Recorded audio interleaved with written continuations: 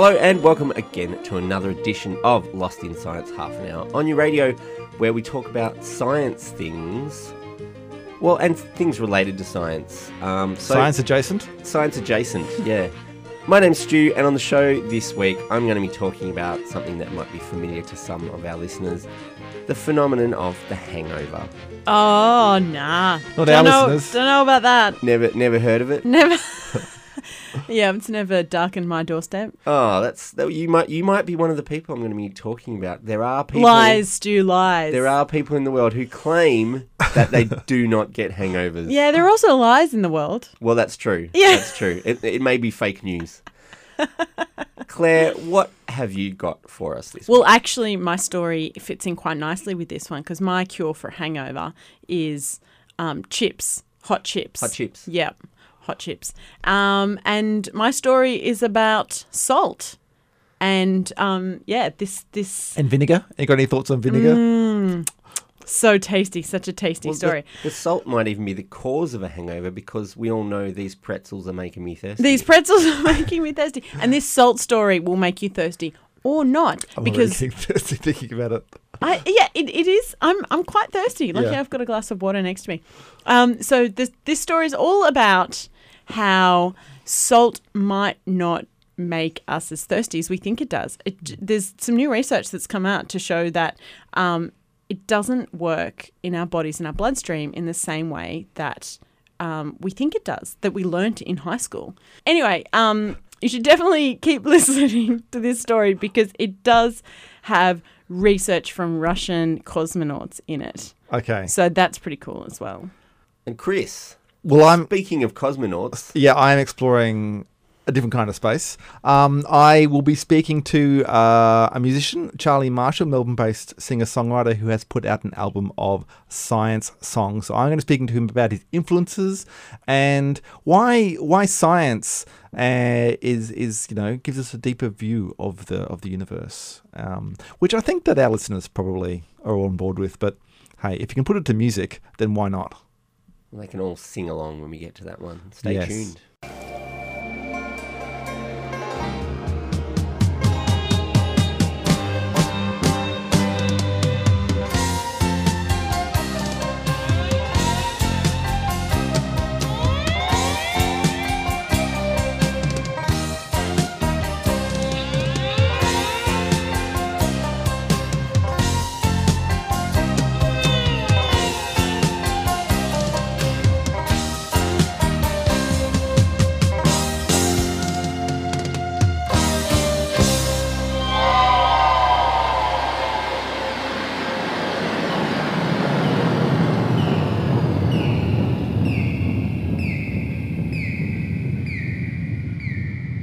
So everyone pretty much seems to have a hangover story of some kind, whether it might be about their worst hangover ever, or often a foolproof way to avoid getting a hangover. And there are some people in the world who claim that they never get hangovers at all, ever. Until they turn 25 or 30 and then they're like, oh, this is what you're all talking about. That took me by surprise. I thought you were all lying to me. I thought I had magic powers for a second there. But, you might think, what's this got to do with science? Well, until relatively recently, people didn't really do a lot of research into hangovers, but a Dutch researcher named Dr. Joris Verster is pretty much, from what I can tell, the world's leading authority on hangovers and what they are, what they do, the effect on people, how to measure them, all sorts of these sorts of things. I'm sure that many scientists have started research on hangovers and just kind of like forgot what they were doing halfway through. And I don't think giving himself hangovers was part of his research necessarily, though it may have inspired him at some point. Okay. But he's been researching the field of drinking culture and drinking habits, especially among young people, for a number of years. So last year he published a paper looking at whether energy drinks mixed with alcohol led to higher alcohol consumption among students in the UK. Oh, okay. A lot of people thought that this was a big problem. They were assuming that drinking behaviour was, people drinking more when they were drinking energy drinks with their booze, and that they would also have an added risk of dangerous behaviour while they were drunk because they had all this energy from their energy drinks. And the research found that people who consumed alcohol mixed with energy drinks sometimes did actually consume more alcohol overall than people who drank other alcoholic drinks that weren't mixed with energy drinks. So people who drink alcohol and energy drinks do drink more overall, Will they have more energy to drink? but It's like a really hard thing to control for confounders. they also found that on the occasions when those people did mix their alcohol with energy drinks, they drank less on those occasions. So they're actually having energy drinks and alcohol, and that's breaking up the number of drinks that they're having because it's, you know, they're maybe having an energy drink and then an alcoholic drink and then an energy drink. Okay. So that right. So they're spacing their alcoholic drinks. So they drink less when they're drinking the energy drinks. So it kind of didn't show what people were expecting it to show. That People thought they were mixing them. Yeah. But they're not. Yeah. They didn't seem to be. They're still young hooligans, though, weren't they? Well, they did. No, they had less Science dangerous. doesn't judge like you, Chris. Less dangerous incidents related to alcohol Oh, that's consumption good. when they were drinking the energy drinks as well. You're so surprised. Yes. Yeah, I am It is- surprised. it is The quite young surprising. people have not let me down. Oh, I have let... Well, mate. Anyway, carry on. So potentially problematic alcohol-related issues that they did avoid also were hangovers. So With energy drinks? yeah, They stayed up because they all drank night. Oh, less because they alcohol. drank less. Oh, right, yeah. So the standard advice people share about hangovers is fairly similar once the alcohol is consumed. People tell you to drink water before you go to bed. Tried that. Eat a big Tick. greasy fried breakfast when you wake up in the morning. That'll alleviate your hangover. Or eat a burger or a kebab before you go to bed. Yeah. Yeah. Always Definitely remember, don't take it to bed with you, though. No, you'll wake up next to your kebab. Take painkillers before sleeping. Tried People, that. Yeah. people say to do Yeah. that. Chips. Chips. Like we said, yeah. Yep. Eat Chippies. eat while you're drinking. So eat food Yeah. with your alcohol. I mean, all these things are foolproof. Absolutely. As far as I'm and concerned. we've all heard them all before, and the reality is that none of them have any real effect on reducing or preventing a hangover once the drinks are drunk, or the people who drank the drinks are drunk. So people who did eat after drinking, according to this research, either in the evening before sleeping or after they woke up, did report feeling slightly better, but statistically, it wasn't really enough to make him say, "Oh, there's actually an effect," because their responses, they were still hungover within the usual range of symptoms they reported on other occasions. So they may have been, felt slightly better and said they felt slightly better, but all of their descriptions were still the same. So they felt better because they'd had breakfast. Basically, is what he's saying. So advice always comes back to the obvious conclusion: don't drink so much to start with. And it seems like good advice. Nobody complains of a hangover when they didn't drink too much, presumably.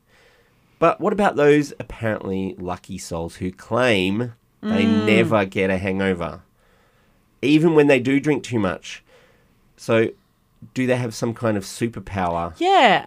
I'm sort of thinking like back to my friends who say they haven't ever had a hangover. Are they fitter? Maybe they're, Do they have some sort of metabolic Yeah, processing power that we don't possess? Well, is there something we can learn from them, basically, is what Yes, I want to know. and- Can we And dissect their apply. brains? Yes. We Yeah. could.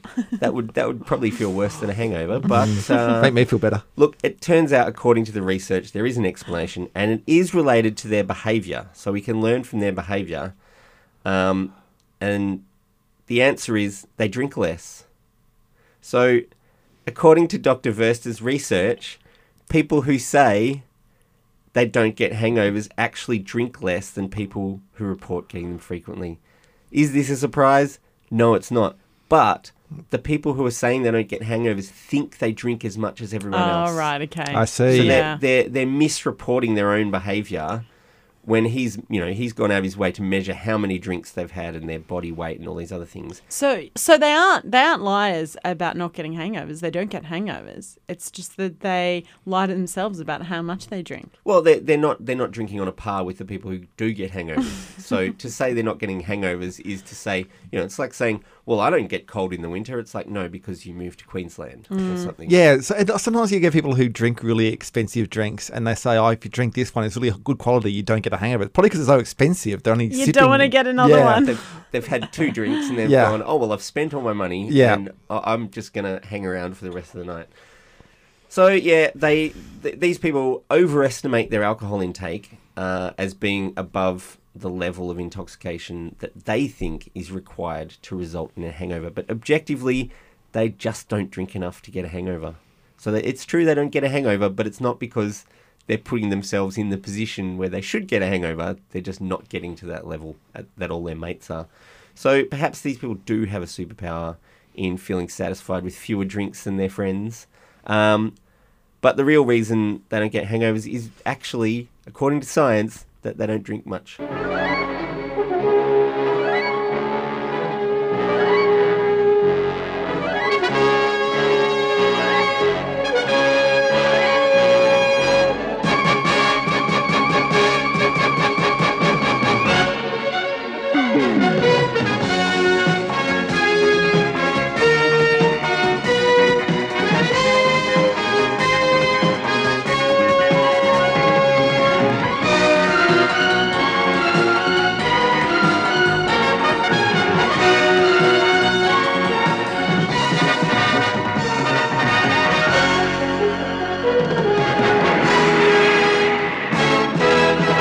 Like salt, Stu? I have to admit that I do. Yeah. Chris? Well, does chicken salt count? Yeah, it's still salt. I mean, I don't think it's got any chicken in it, but it certainly has salt in it. Okay, yeah. Olives? Yeah. Yeah. Salty soups? Feta cheese. Oh, my God, so good. Pretzels. Yeah, everything tastes better with salt, right? Salted butter. Salted caramel. Salted butter tastes so much better than unsalted butter. I have to sift through the unsalted butter at the supermarkets. Where's the salted butter?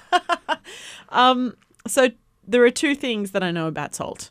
1, it's delicious, and 2, it makes you thirsty.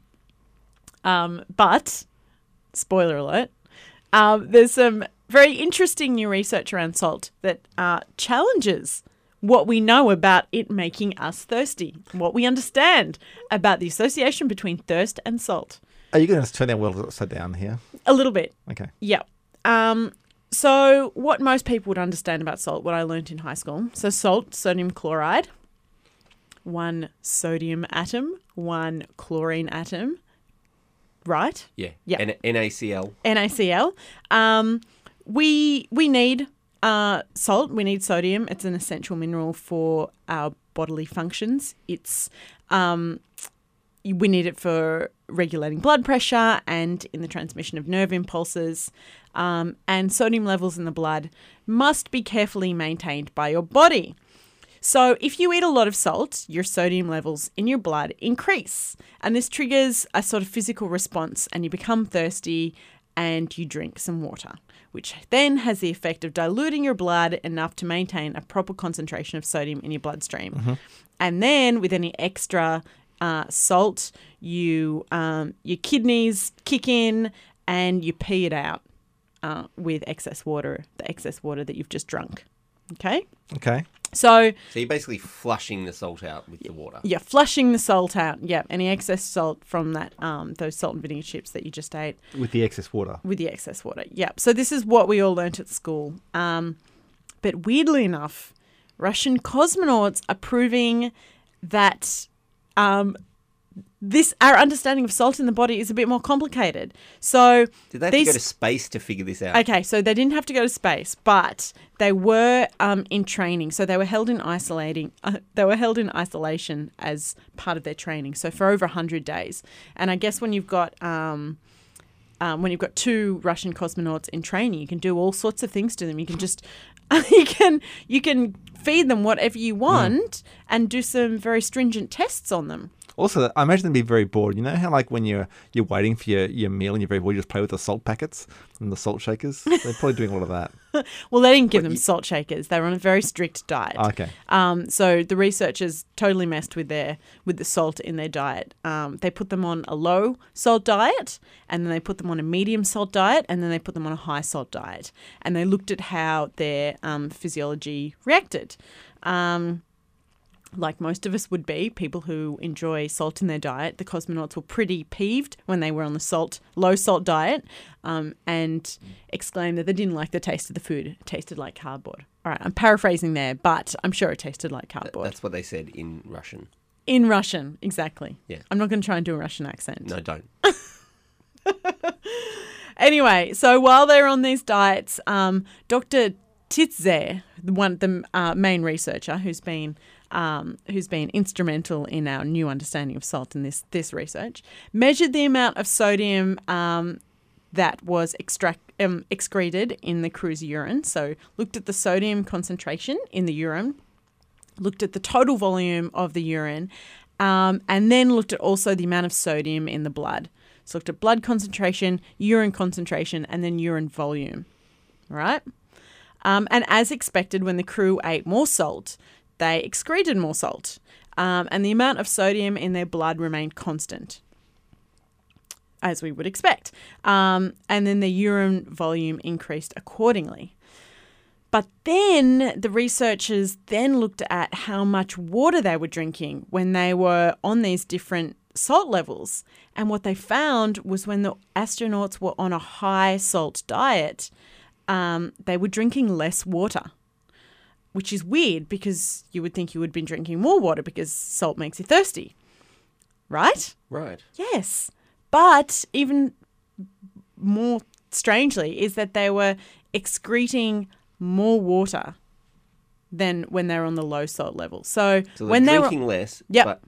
but urinating more. Yes. Exactly. So yeah. does that mean they were getting dehydrated? Yeah. Yeah. So the water had to come from somewhere and was coming from their bodies. The researchers then, maybe time was up with the cosmonauts, so they then transferred their research to mice. Which was, I think this might be the only scientific study where you start on humans and you go We've to got mice. captive humans, but we're not allowed to have access to them anymore, so we'll just go back to using mice. Exactly. So they started looking at mice models in the lab and found that the more salt in the mouse diet, the less water they drank too. So it was exactly the same thing in the mice than it was in the humans.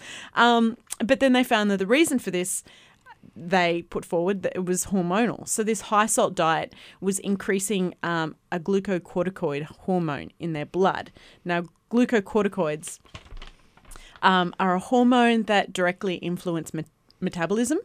So that is how good and efficient you are, I guess, at using energy. So this is so the rats and the humans, even though they weren't drinking more water when they were on this high salt diet, they had an increase in activity of their metabolism in their bodies. So the increase in this glucocorticoid, this hormone, was breaking down fats and muscles in their bodies, which was then freeing up water because one of the byproducts of this metabolism was water. And so they were then using that water to pee it out. So the salt was breaking down their body tissues, or causing their body tissues to be broken down. Yeah. And they were melting. Well, Releasing extra water. Releasing extra water, yeah. Which helped flush all the extra salt out of their kidneys. Which helped, flush all the extra salt. Which meant that, I guess, this is quite an energy expensive process, and they observed that. So the rats had an increase in energy intake. So they were eating 25% more than they would normally eat. When they were on this high salt diet, they were eating 25% more. So it was increasing their appetite as well as increasing their metabolism. So salt doesn't make you thirsty, it makes you hungry? Is this yes. what you're saying? Salt makes you hungry. Exactly. So that's why you want to eat more hot chips. Yes, exactly. So renologists, people who study kidneys. Yeah, sure, why not? Yep, all right. Have likened this to a human camel moment, or that camels they travel through the desert. They've got no water to drink. So instead of drinking, they break down the fat in their hump, and that's how they can keep themselves hydrated. So, Chris, you're looking at me quite puzzled. If you thought that maybe camels just had water in their hump. Oh, no, I'm not. I'm puzzled by the whole thing. It's not just the camels. Okay, well, so pretty much this is what this is humans being like camels. Right. Yeah. And some people say space research is a waste of money. That's right. It's probably a good time to say that although this study was meticulously completed, it hasn't been repeated yet. So don't go starting your own high salt diet for weight loss just yet. Or No, because it wouldn't, because they could make you hungrier. Yeah, it would make you hungrier. Yeah. Across Australia on the Community Radio Network, you're listening to Lost in Science.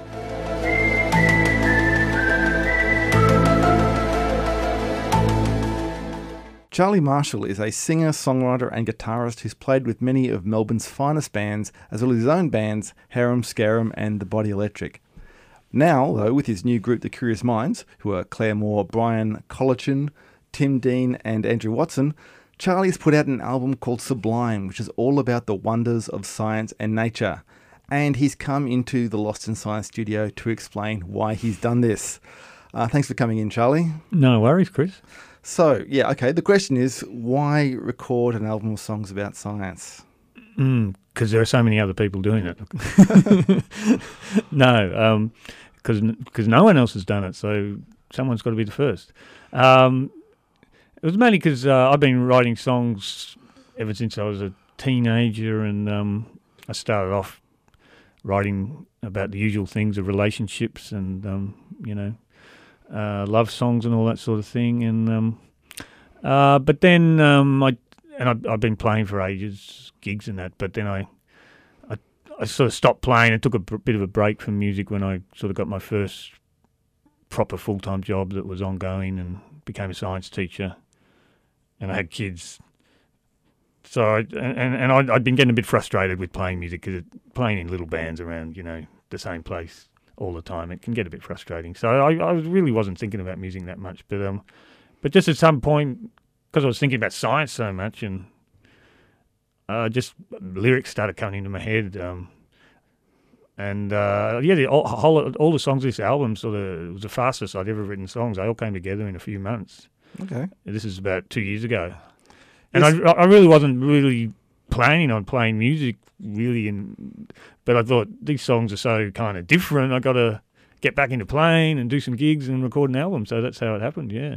So, like you said, that you are a science teacher, so you do know your science. Yeah, well, I teach, I work for a company who gets booked to go to primary schools every day and bring in equipment and do different science topics. So I am a generalist as a science teacher goes. So plus I did a science degree in genetics. I'd loved science since I was a teenager and got a telescope when I was about 12. Astronomy was the first thing I got into. And I've read over the years so many popular science books by, lots of great writers like Richard Dawkins and Stephen Jay Gould and lately Brian Cox and all people like that. So as a generalist, I'm pretty widely read, and I've been teaching for so many years and reading for so many years. I've got some pretty good knowledge. Yeah. Okay. Well, look, I have the album here on CD, which only has one side, obviously, but there seem to be two sides on the yeah. The track Well, it listing. is on vinyl as well, so it's got two sides. Yep. And one of those sides is on physics. So I guess Yeah, first side's physics and the second side's ecology. So, it starts with physics because physics is the bedrock of science. And I love physics because it's about the very large and the very small things in the universe, which are both fascinating. So, it studies the sort of limits of knowledge, the biggest things, the universe itself. I mean, one of my great interests is cosmology, theories of how the universe formed. And I also love atomic theory and subatomic physics because it's about these infinitesimal things. And I mean that was really where the title Sublime comes from. You know, physics reaches into those sublime areas which take us out of our normal reality into wonders of the universe. Yeah. So, and I also love physics because of its great explanatory power. I mean, it's the way a few theories can explain so much, and that kind of relates to the second side, ecology, because ecology is all about connections between living things, but physics is sort of the ultimate connecting tool. I mean, these few theories can connect so many phenomena in the universe. I mean, I just find that amazing, and the more you learn about it, the more you find that there's this underlying order, which is fantastic. Yeah, you do touch on quite a few bits there. I see you've got, as you said, the creation of the universe. You've got everything rotating and this kind of stuff. You've got sort of starts with creation and then solar system forming, rotating, and then look at the different people who studied physics as well. Yeah, then we go to a bit of cosmological history. Yeah. I'm curious about the song "Not a Cruel Machine." What does that mean? That one's about a scientific worldview generally, and how wonderful it is to me, and how I find it a bit sad sometimes that some people don't get the wonder and beauty of the scientific worldview. People particularly who regard themselves as very spiritual, maybe, and a little bit new agey perhaps, and I think science is cold and rational and maybe even callous and maybe even cruel. And it's quite an ambitious set of lyrics, that one. So it also crosses over into religion, which is sort of a bit similar to science. Over the history of science, they were like enemies, and science was sort of sucking the spirituality out of the world in the eyes of a lot of religious people. So it's about trying to turn that around and say it doesn't have to be that way. And science can actually, like I was saying before, can show an underlying order and beauty in the universe. Yeah. Okay. So that the deeper meaning of things and the scientific viewpoint is then defending that essentially. Yeah, definitely. Okay.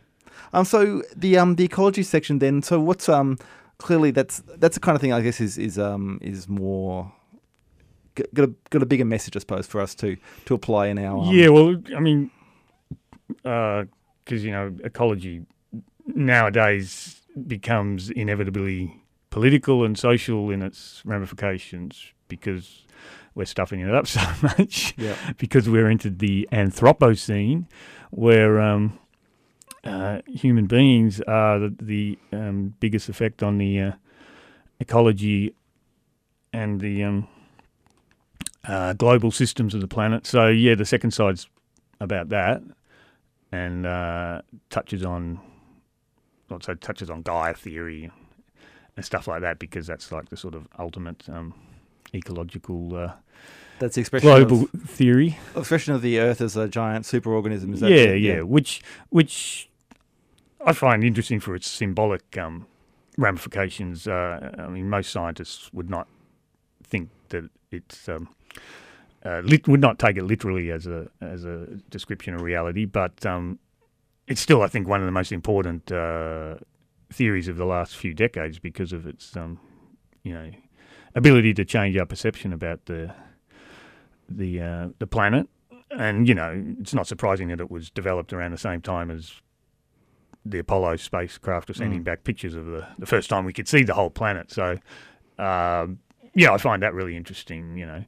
How ecology merges over into sort of, like I say, political and social perceptions and ideas. Is it really that kind of that theme of the sublime, that bigger view of the world and nature? Yeah, definitely. So where can people find your record if they want to join in on this? Yeah, well, it's pretty easy to find. It's on Spotify and iTunes and all that, but better to go to my Bandcamp website, or my website, charliemarshall.com.au, where you can get it directly from me, and so I get more than 0.01 of a cent, which is what I get on Spotify. Excellent. Okay. And it's in a few record shops around Melbourne as well. Okay, and the album is called Sublime. It is Charlie Marshall and the Curious Minds. Thanks for coming in, Charlie. I think we were going to try and play a track from it now. Fantastic.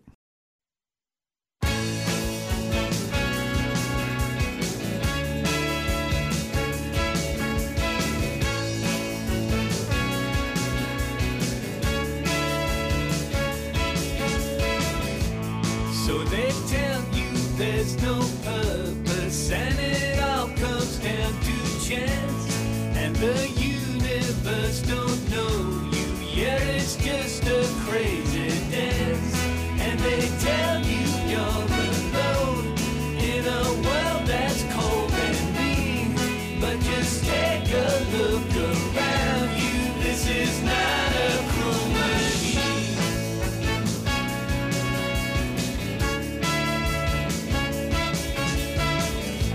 So we're living in a jungle, and it's red in tooth and claw, and we're dying without knowing what the hell we came here for. But the social Darwinists were just out to kick the weak. We can be materialists, and it's not all because everything connects. There's a hidden theme. Take a look around this world of ours. It's not a cruel machine.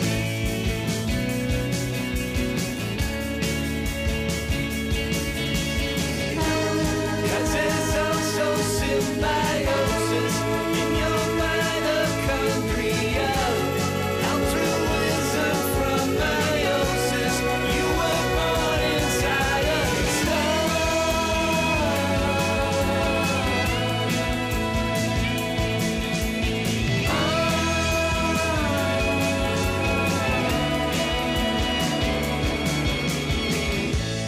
So there's no need for religion. There's no spirit in the sky. Just this wondrous evolution is what led to you and I. There's no magic in the stars.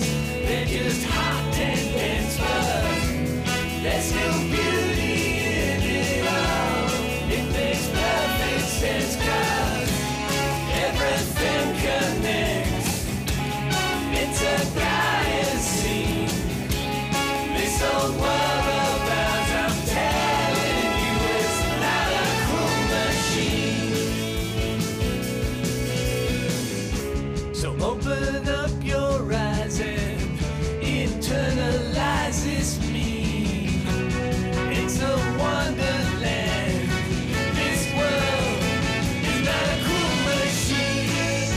Not a cruel machine. Not a cruel machine. Not a cruel machine. Not a cruel machine.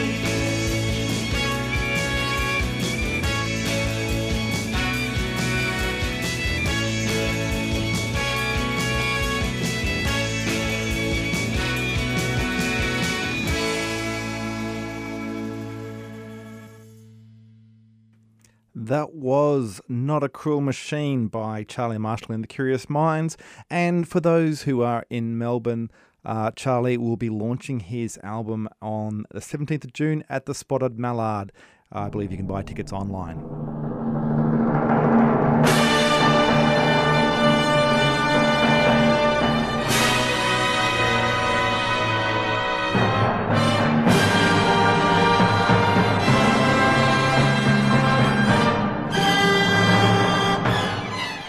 That's all we've got time for on this episode of Lost in Science. Thanks for tuning in and joining us. Lost in Science is recorded at the studios of 3CR in Melbourne and broadcast across Australia on the Community Radio Network with the financial assistance of the Community Broadcasting Foundation.